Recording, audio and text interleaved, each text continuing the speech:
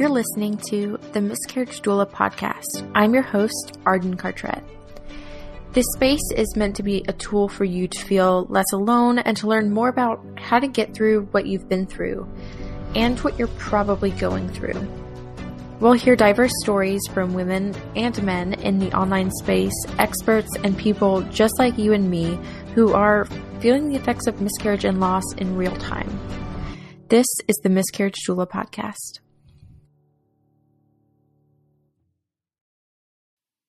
You're listening to episode number 23 of the Miscarriage Doula podcast. Today I am talking with a lost mom. Her name is Stephanie.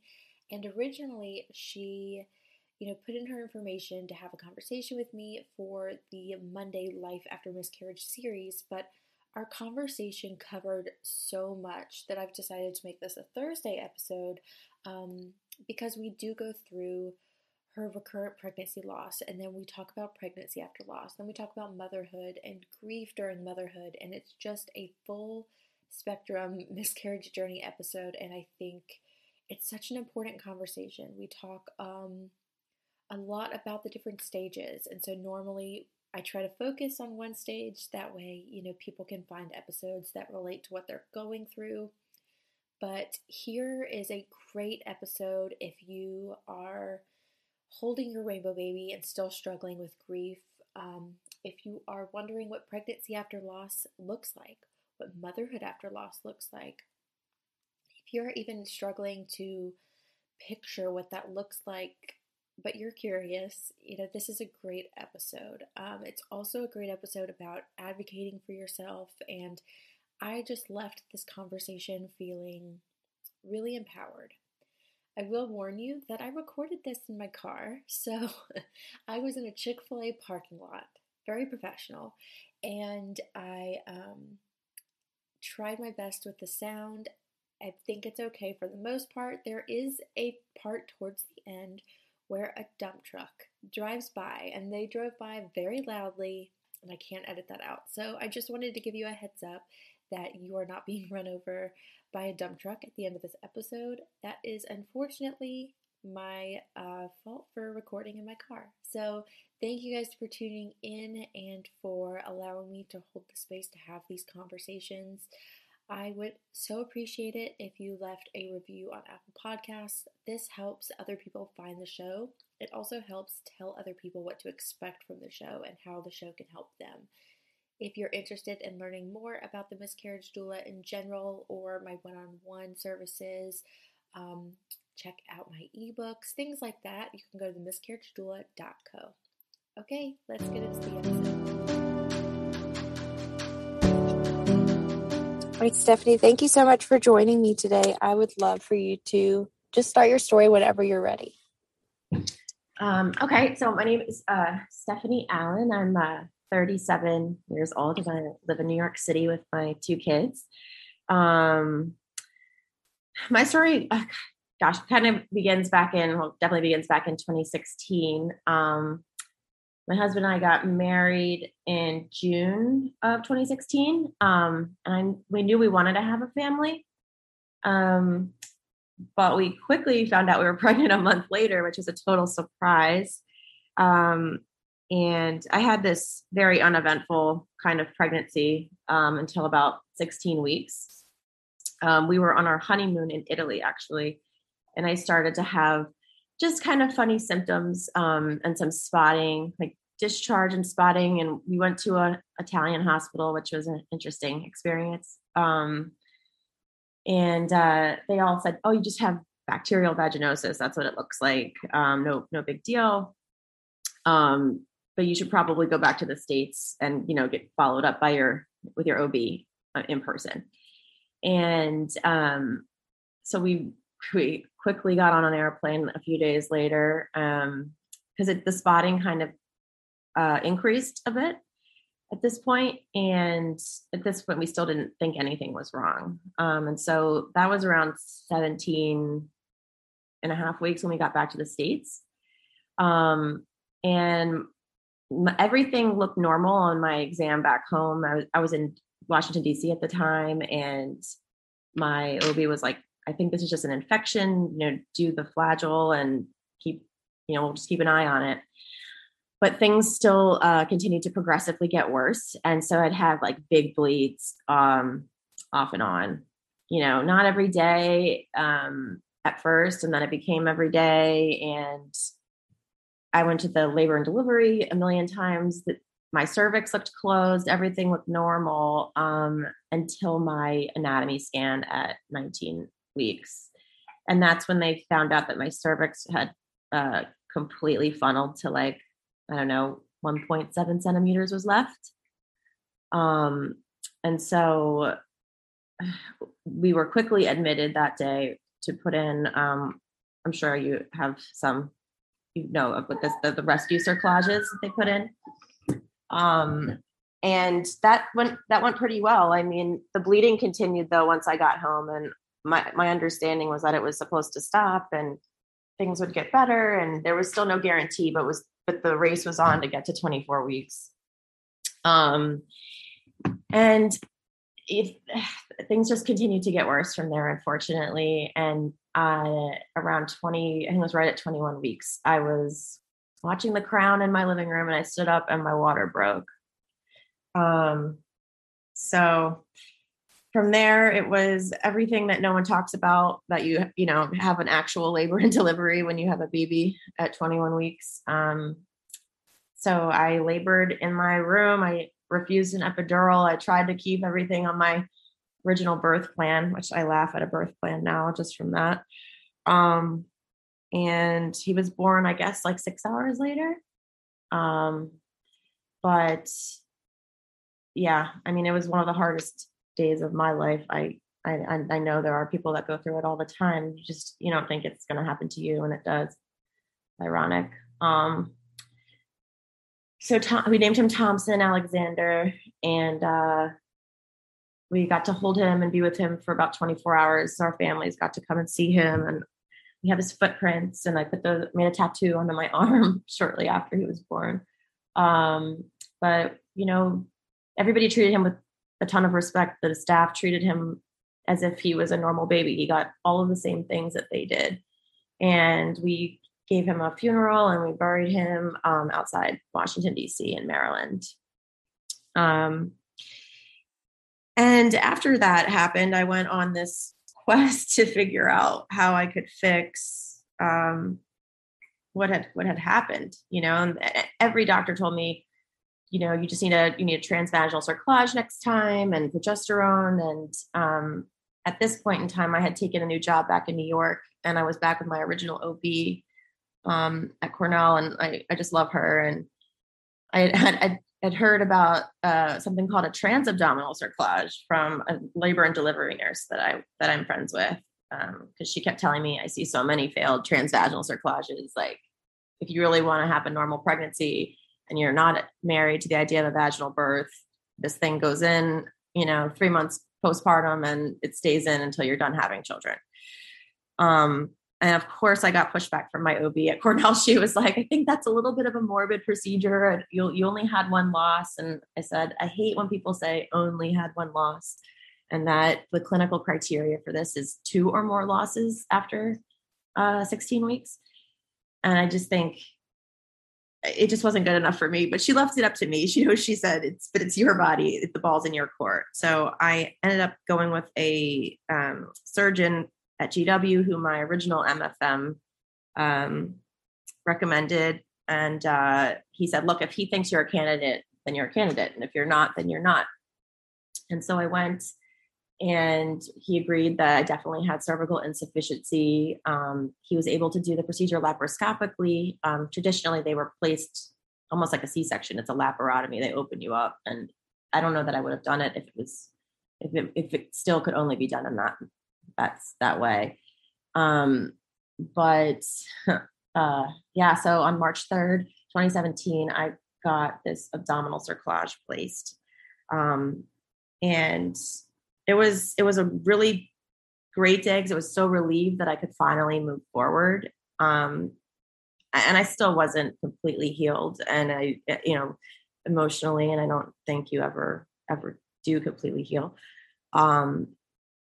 But then I was so scared to try again because I thought, well, if I get pregnant, then here we go again. But I did get pregnant again a couple months later, in May. And that was my daughter, Violet, who's 3 now.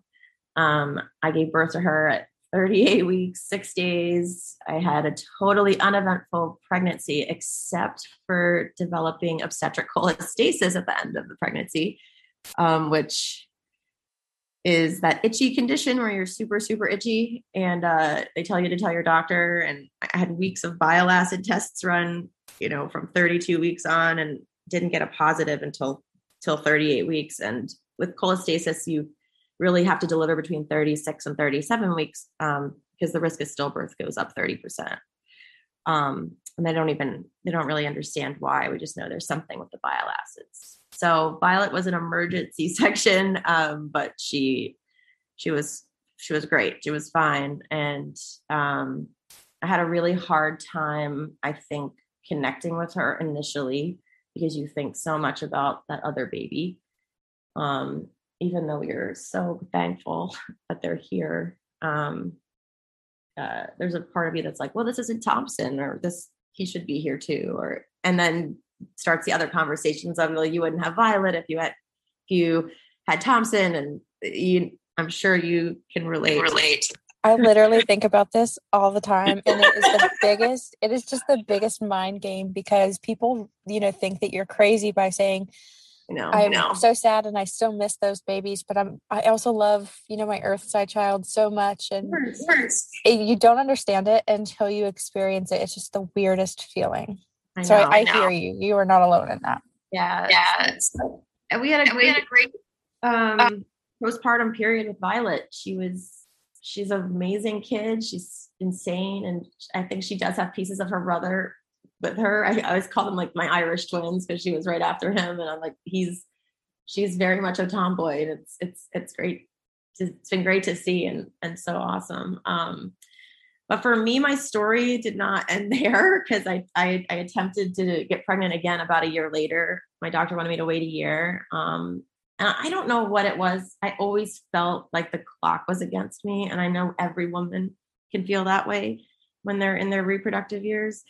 And my husband's like, well, let's just wait a little bit longer. And I'm like, we just don't know how long it's going to take, And I said, just because we got pregnant quickly after that 21-week loss, I'm like, I spent 6 months almost pregnant with nothing at the end and having to start all over. And that really shifted my way of thinking, I think, with trying to get pregnant and when is there a right time, and there is no right time. But I'm glad we decided to try because my first pregnancy after my daughter was a 6-week miscarriage. My second pregnancy after that was a 11-week miscarriage that I had to have a D&C. And at this point we were living in Germany, and I can't tell you what it's like to go through any surgical procedure in another language. I do speak German, but not medical German. And that was a interesting experience for me because I felt just as gutted as I did with my stillbirth. And everybody always says like, well, at least you weren't this far along, or this was early, or it always sucks. And it's always the most excruciating pain you can go through. I don't care who you are. We were able to do the genetic testing on that because of the D&C though. And so there was like a trisomy 16, I think. And they said that was, the most common relocation for, the chromosomal abnormalities that happen with a miscarriage. And then I attempted to get pregnant again a couple months later in July, and it was a blighted ovum again at 8 weeks. So at this point I said, something's going on. Probably my egg quality. I don't know. I was 36. So I finally got in to see an RE in New York in November of 2019. And she did everything under the sun. You take all those tubes of blood, like 30 tubes, and she did everything. They did recurrent miscarriage panels. She did my FSH, everything. What we found was my AMH levels, which had been checked about 2 years before and were a really good level. My AMH had dropped to like 0.4 or something. And so she suspected that was the culprit. She said people with low AMH, a lot of the time, they can't get pregnant easily, but a lot of the time in your case, you can get pregnant. It's just a very reduced rate of live birth when you have a low AMH, because the quality obviously tends to be lower at that point. So I said, okay. She's like, what do you want to do? And I was like, I want to jump into IVF because I can keep banging my head against the wall, or we can do this. But with the low AMH, obviously you could be a poor responder to ovarian stimulation. And so we kind of knew we had an uphill battle, and we were preparing for that. She did an HSG. She did all of the other things to look for any scarring, since I did have the DNC in the uterus. And everything looked great. And she said, I want you to just, keep trying though, because I think until we get to January 13th, anything can happen. So we buy all the drugs and we get ready to go. And I go to my clinic for a baseline, and they do a pregnancy test in January. And I got pregnant with my now second rainbow baby in December. But it was not an easy pregnancy. I think it was in a lot of ways. You have those first trimester losses, and like the pregnancy test, that idea of a positive pregnancy test is just, it doesn't even mean anything to you anymore. At least for me, I was like, well, this doesn't mean anything. Yeah, I definitely relate to that. Yeah. It does. And my levels they were like 37 at that first beta. So she said, well, it's either not going to be good, or the baby must have implanted really late. And I said, all right. And of course I had some spotting as well, which luckily did not last very long. But even though they were low levels, it was low but mighty, because the baby hung in there. Like everything doubled like it was supposed to. But I never looked at like early ultrasounds so obsessively, trying to figure out, is this the right size sac? Is the sac bigger than the baby? And it's just at that early, all that stuff. It's like, it's, I don't know. It was a really, really, really hard time. And of course, COVID-19 happens at the beginning of my pregnancy. And so for me, being high risk, I was like, well, I'm on a modified bed rest half the time anyway. So this is going to really, really suck the wind out of my sails in terms of limiting my life.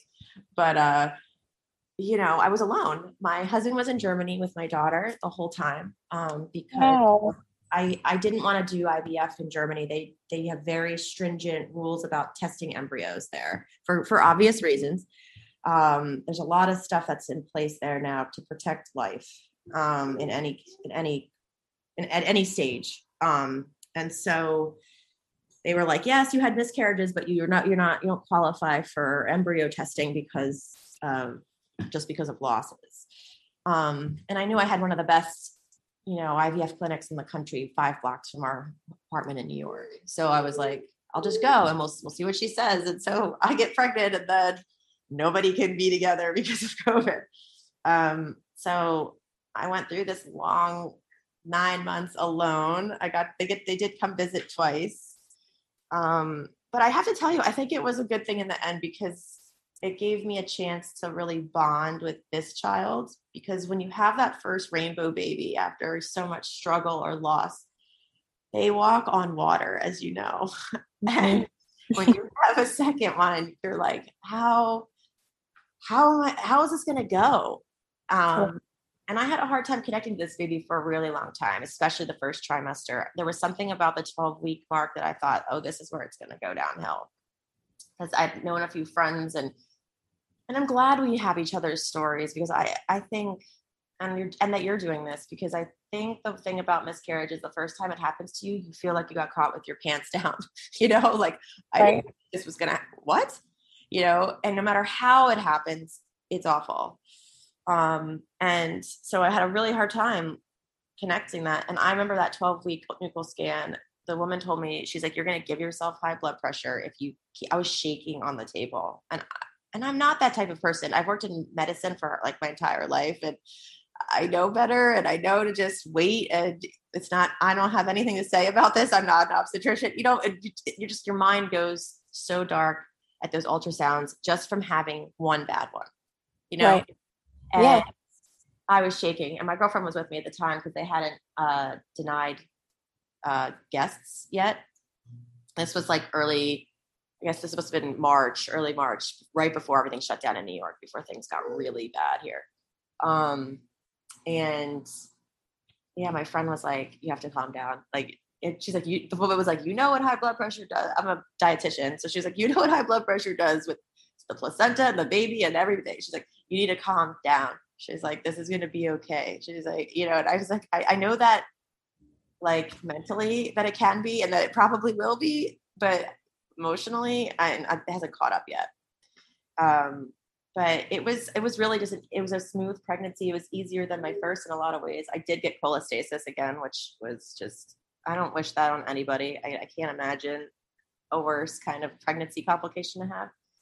And it came on earlier this time at like 24 weeks. So I itched all day and all night for 4 months. It was, yeah. And then the C-section went down in the same kind of way, where my levels finally hit like a high enough point where they were like, okay, time to take her out. And so it was just like one morning I'm at Bed Bath & Beyond, and then that afternoon I have a baby.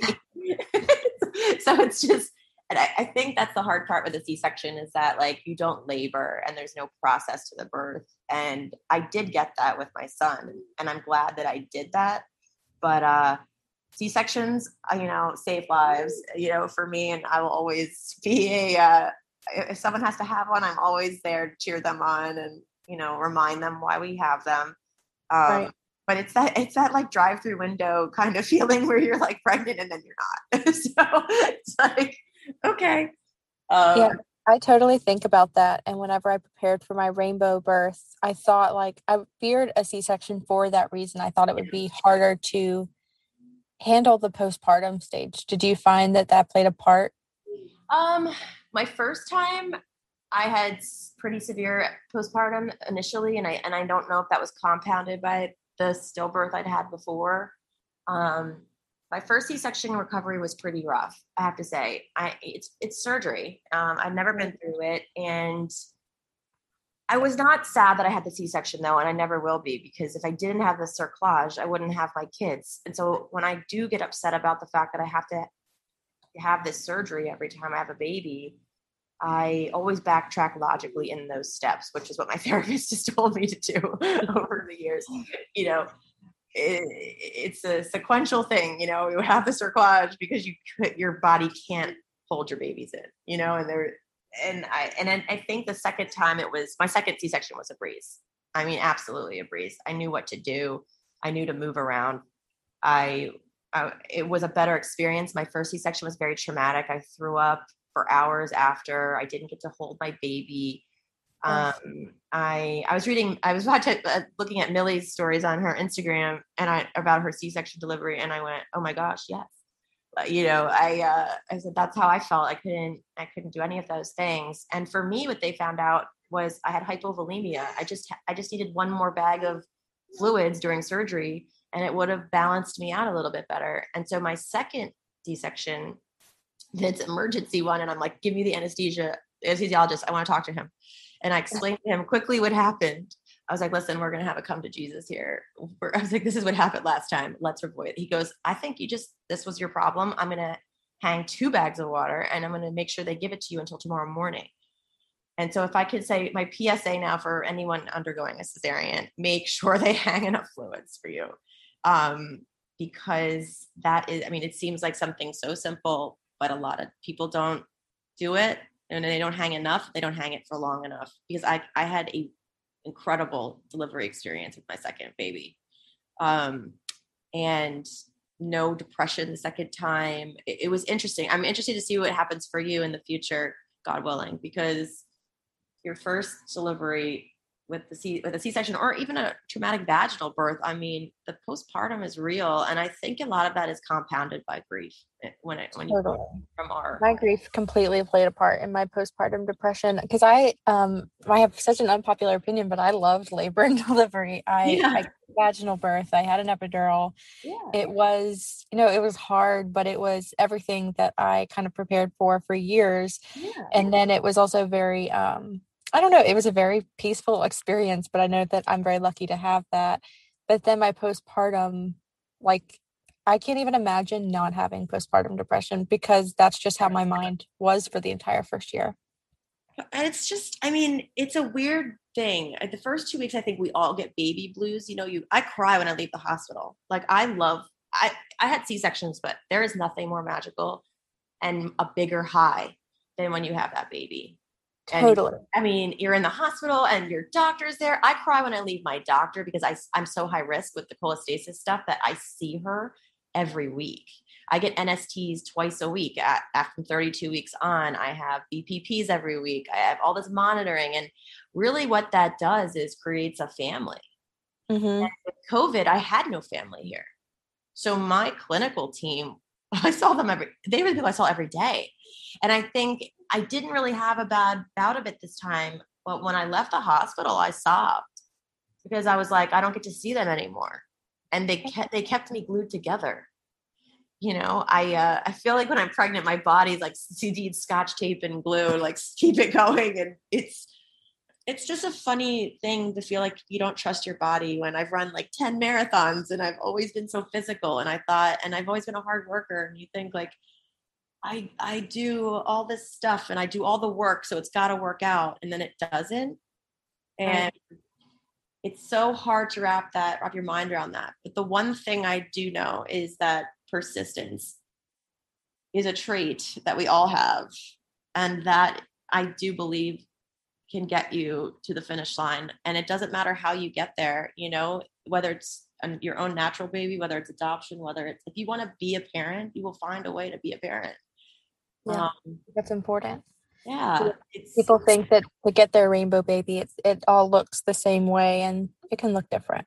Oh yeah, no, they don't fix everything either. You know, I don't. And that's I honestly thought that they did. And I think that really contributed to my postpartum depression as well, because I just thought that having a baby in my arms would solve everything. Like I thought that all of my grief would kind of go away, but it really brought up grief in different ways. It does. And everything he does, your son does, and my kids do. I would say the one thing I didn't do is take a break in 4 years, and I should have. Because I mean, things played out the way they did, and we've only wanted 2 children, and so we're finished now, and that's why I'm really glad I could spend more time focusing on others and helping others.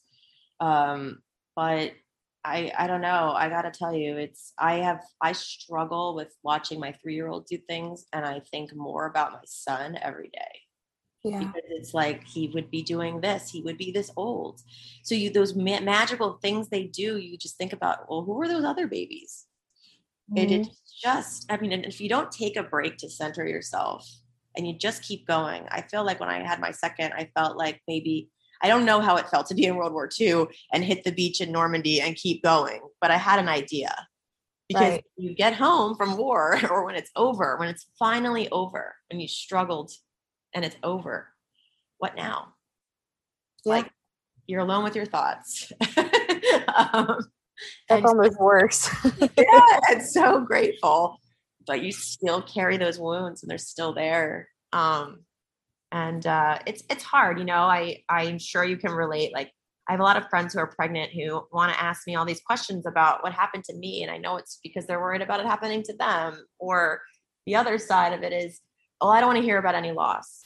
And I'm like, well, then we shouldn't have a conversation for the next 9 months, you know, because experience, and it's my experience and it's my story. And so I've found ways to politely disengage from people, you know, when they're pregnant. And I'm like, this can't be a one-way street where everything's going well for you and you want all my help and assistance. But then if I talk about anything, it's triggering for you. Like, you know, and you just have to draw boundaries with people. But the fact that those things even come out of people's mouths, we struggle with in our society, I think, with negative things. And we need to focus more on how we become resilient, not avoid negativity or avoid bad outcomes. We need to talk more about how we survive them. Right. So. Well, and I always tell people whenever I meet with them and they tell me that, they're pregnant after loss, and maybe they have a friend who's experiencing loss and it's really triggering. The thing that I always say to center them is like, remember that that's not your story, and you being aware of that bad thing being able to happen to somebody else won't make it happen to you. It just means that if it does happen to you, that you'll have some knowledge, some experience to know to advocate for yourself, and kind of looking at it that way. Yeah, no, I said that to a friend the other day. It's so funny because I said, that's my story. Mm-hmm.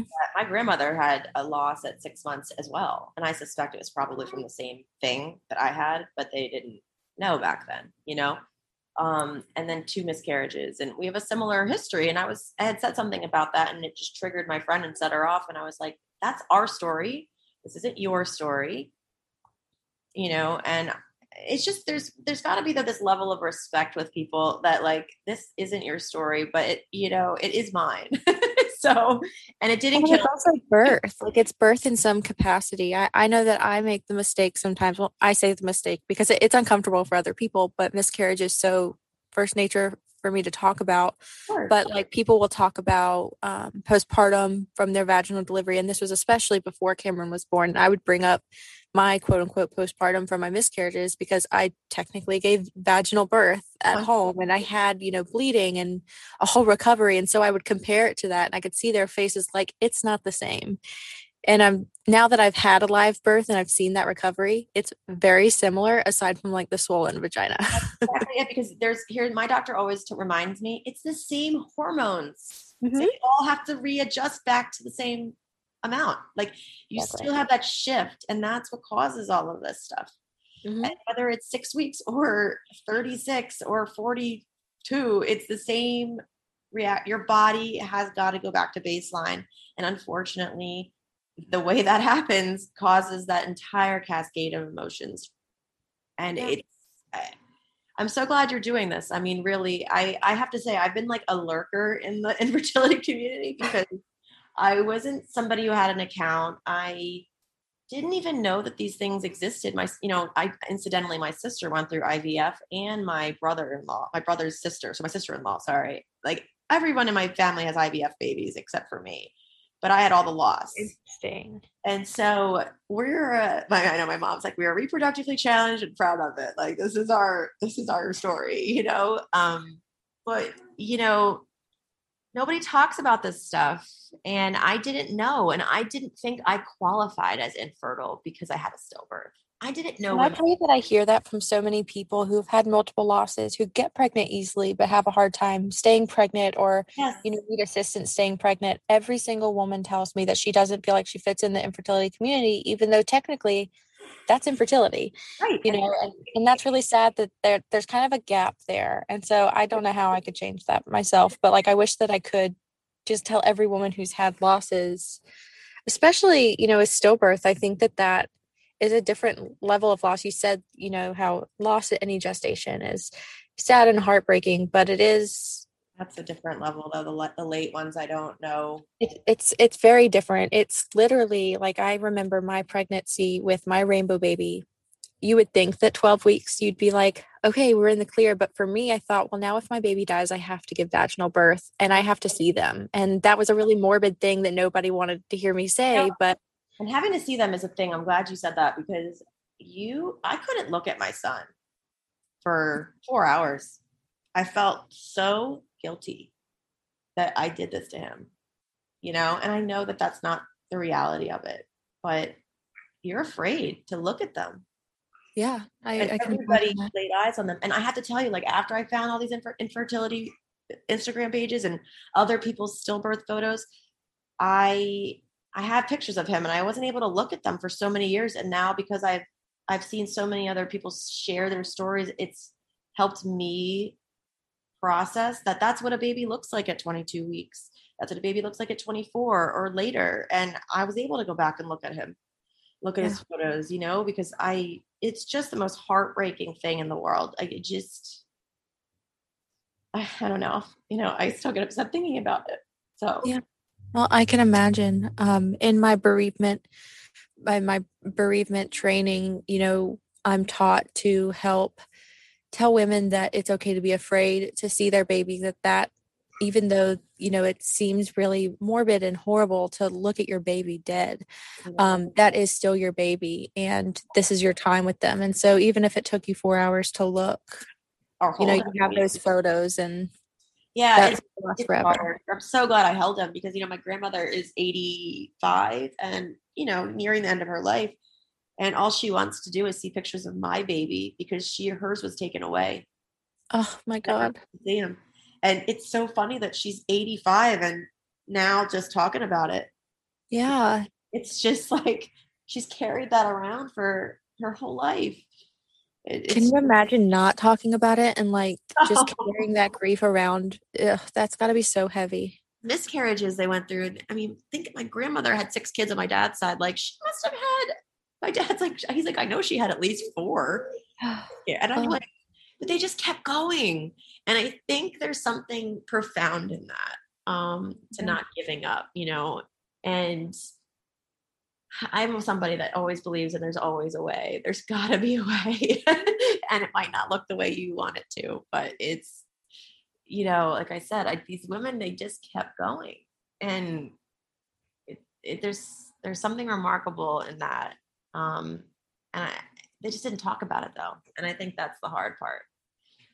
It's definitely generational. My mom had a miscarriage at 12 weeks and she never talked. Well, I knew that I had a sibling in heaven, but I never knew the details of her miscarriage. And it wasn't until my second miscarriage that she really dove back into those memories. And she told me she'd never talked about giving birth at home and having to be rushed to the hospital and the blood, and how nobody talked about it after it happened. And she just went on with life. I know it. They didn't say a thing. And I don't know. And me talking about it, my grandmother and my aunts and everybody, they're like, we didn't realize it was this big of a thing for Stephanie. And my mom's like, no, there's pictures of him. He was a baby. It just doesn't occur to them, it's hard, but I don't think we need to suffer in silence, and you don't need to suffer for no reason. I mean, you didn't do that. You're doing this incredible thing and you have this great platform, and people who are lurkers on Instagram who don't share their whole story like me, it gives them a voice too, because we're out here. I got more involved in the infertility community once I was going through my early losses because I was looking for advice and ideas, and is my RE doing everything they need to do? And, I wanted to make sure I was checking those boxes. But even as a secondary infertile person, you're like, is this the same thing as these people? Because I can't imagine sometimes struggling for years and they still haven't taken a baby home. And I felt like this is not, where do I fit into this space between people who are trying to get their family started and I'm trying to complete mine? That's an interesting way to put it. Well, and I can tell you that even from with my story, I got pregnant with fertility medication and timed intercourse. My husband, they told him he had super sperm, which was the most annoying thing to hear. And so basically it's well, you can't get pregnant for some reason, but your husband has great sperm, so you're definitely the problem. So we did use fertility drugs, which worked very easily for us. So I also feel a level of that because I see people going through IVF to get their babies after years, and I had success with a pill that people don't have success with. So I think that that's why I always tell people not to compare, that your story is your story, and that's somebody always will have it worse than you. Always. And that also weighs on you as well. It's just difficult. I don't know. This is a hard place to be in, especially when you're in it. I have to tell you though, on the other side and being finished with having kids, you still go, oh, maybe I could have another one. But my husband's like, are you serious? I mean, I would have another one, I think, if I didn't have the cholestasis. That is a game changer. I mean, the itching for days and weeks and it's just impossible. It's so hard.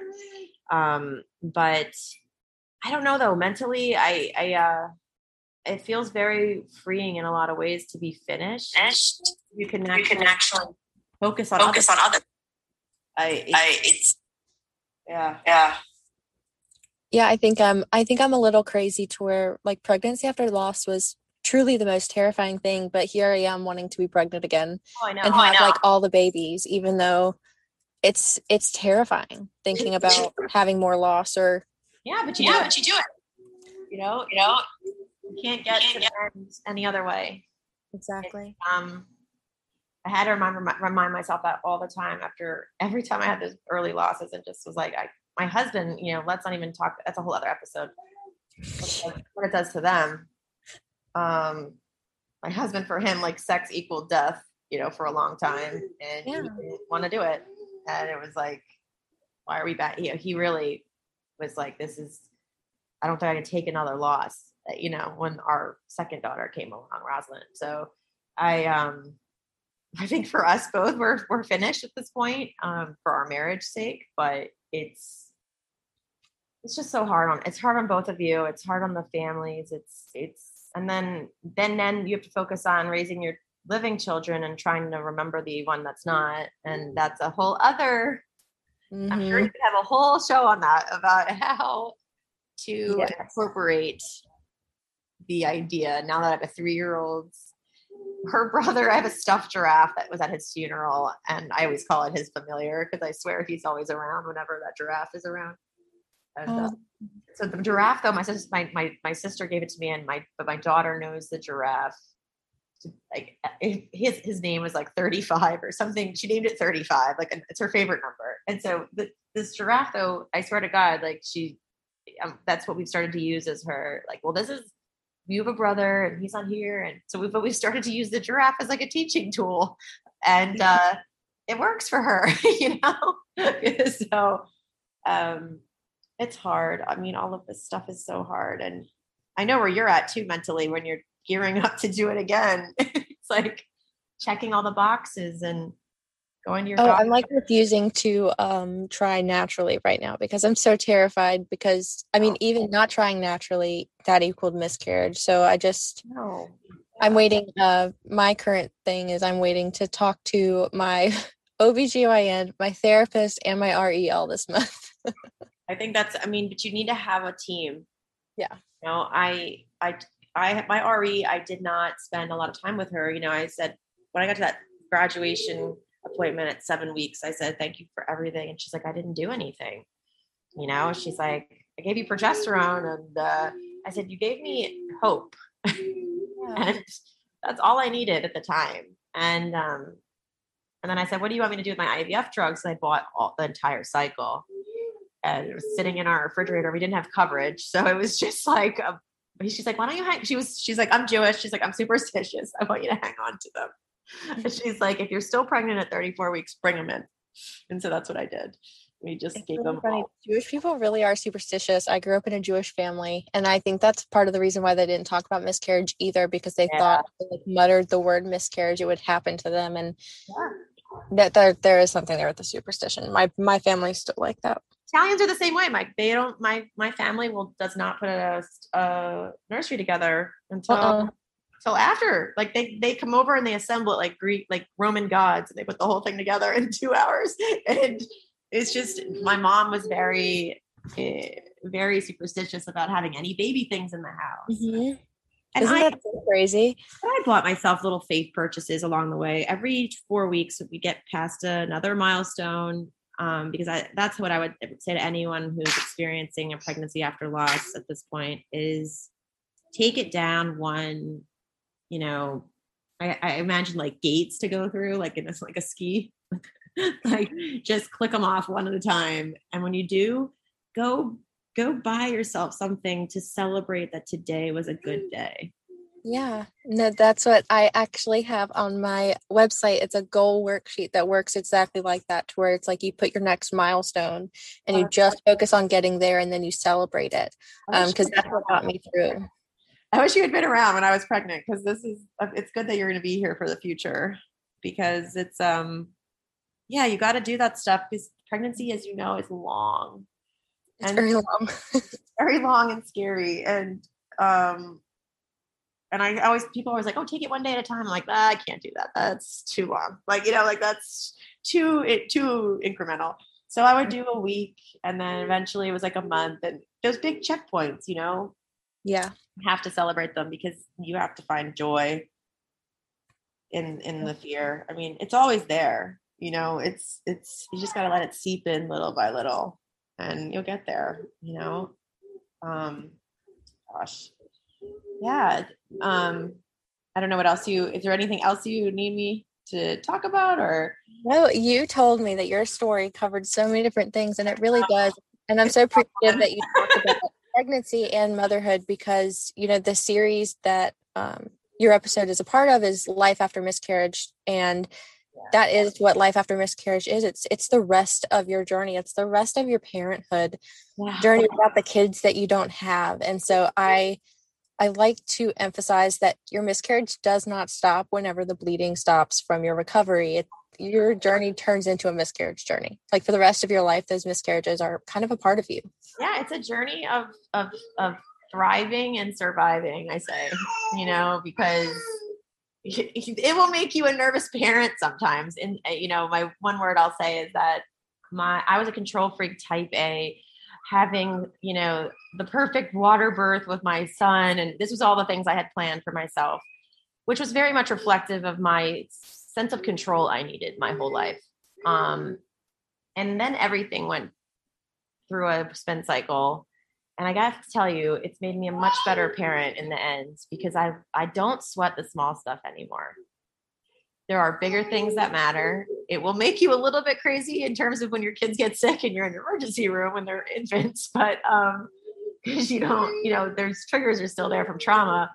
But in general, like the big things, you know, all the little day-to-day stuff is the stuff that I'm like, I have no control over this. She is her own person. And I will worry about the bigger things. So it will make you a better parent. You'll be much more level-headed in a lot of ways because I watch my friends going through things who always got everything they wanted by doing it all the ways that they wanted. And now they hit these roadblocks where their kids are not perfect and they're having a hard time. And I just have to remind them, like, this isn't what matters. Right. No, I totally can relate to that. I am very type A. I get anxiety really bad if something is out of like order, out of control. I have OCD, so that also plays a part. But in parenthood, it is totally backwards to where I'm very chill and like go with the flow and just accepting of how things are. And so I don't think I would have been that way if I hadn't experienced what I experienced. I'm telling there's everything happens for a reason. I hate that saying. I loathe it. But I hate it, but then I sometimes say it because that's how I feel. But things are happening now, and there's a reason for it. That's what I'm like. My husband looks at me. He's like, "Are we the same person?" Because I just like, I have like free range parenting, and my husband's like, "Are you kidding me?" He's the one that's type A now. It's so funny. But exactly our experience. My husband is what I thought to be as a parent, and he stresses me out because he is so type A. But I'm like, that literally is what I was like before Cameron was here. I know, it's a mirror. And I'm like, I hear it from so many people, and everybody expects, you know, them to be the type A person or the anxious person or the worried about everything. When I call my husband the helicopter dad, because like Cameron can't go 1 foot in front of him without supervision. Oh yeah, we were living in Germany, which is an awesome place for kids. I mean, the parents there they're all about self-reliance and independence, and it's all free play until first grade. Like they don't have a single lesson until first grade because they think it suppresses the creative mind and problem-solving skills. And there's a lot. It must work because by fourth grade, those kids like skip a grade in school here. So it must work. And I know we're trying to do that here in the US more and more with kids, but they would make fun of my husband because he was like standing under the jungle gym and Violet would be on this tall thing, like 20 feet up with these little 2-year-olds. And she had no fear. And they're like, you know, he's teaching her fear. And I was like, oh. So, well, and I do think that, you know, I'm just realizing as we're talking, I think a big part of it is whenever we are pregnant after loss and we see them thrive and they grow in their birth and you're like, wow, life is so amazing. It's so fragile. And this baby made it here, to where you kind of think they're so strong. They can handle going on the jungle gyms, you know, they're resilient. And so I think that we view that differently because to us, they made it through like a stage that our other children did not make it through. Like they're superhuman or something. Yeah, it's interesting you said that because there's a mom brain podcast I listened to with Daphne Oz for a really long time, but they had interviewed Christine Barberich, who was, I guess, the co-founder of Refinery 29 at some point, and she had gone through 8 miscarriages, something crazy, to finally have her daughter Rafaela.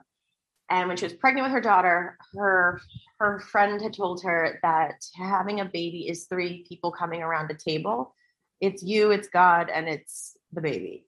And that the baby also has a will to live. Yeah. So they have their own sense of survival from the minute they are conceived.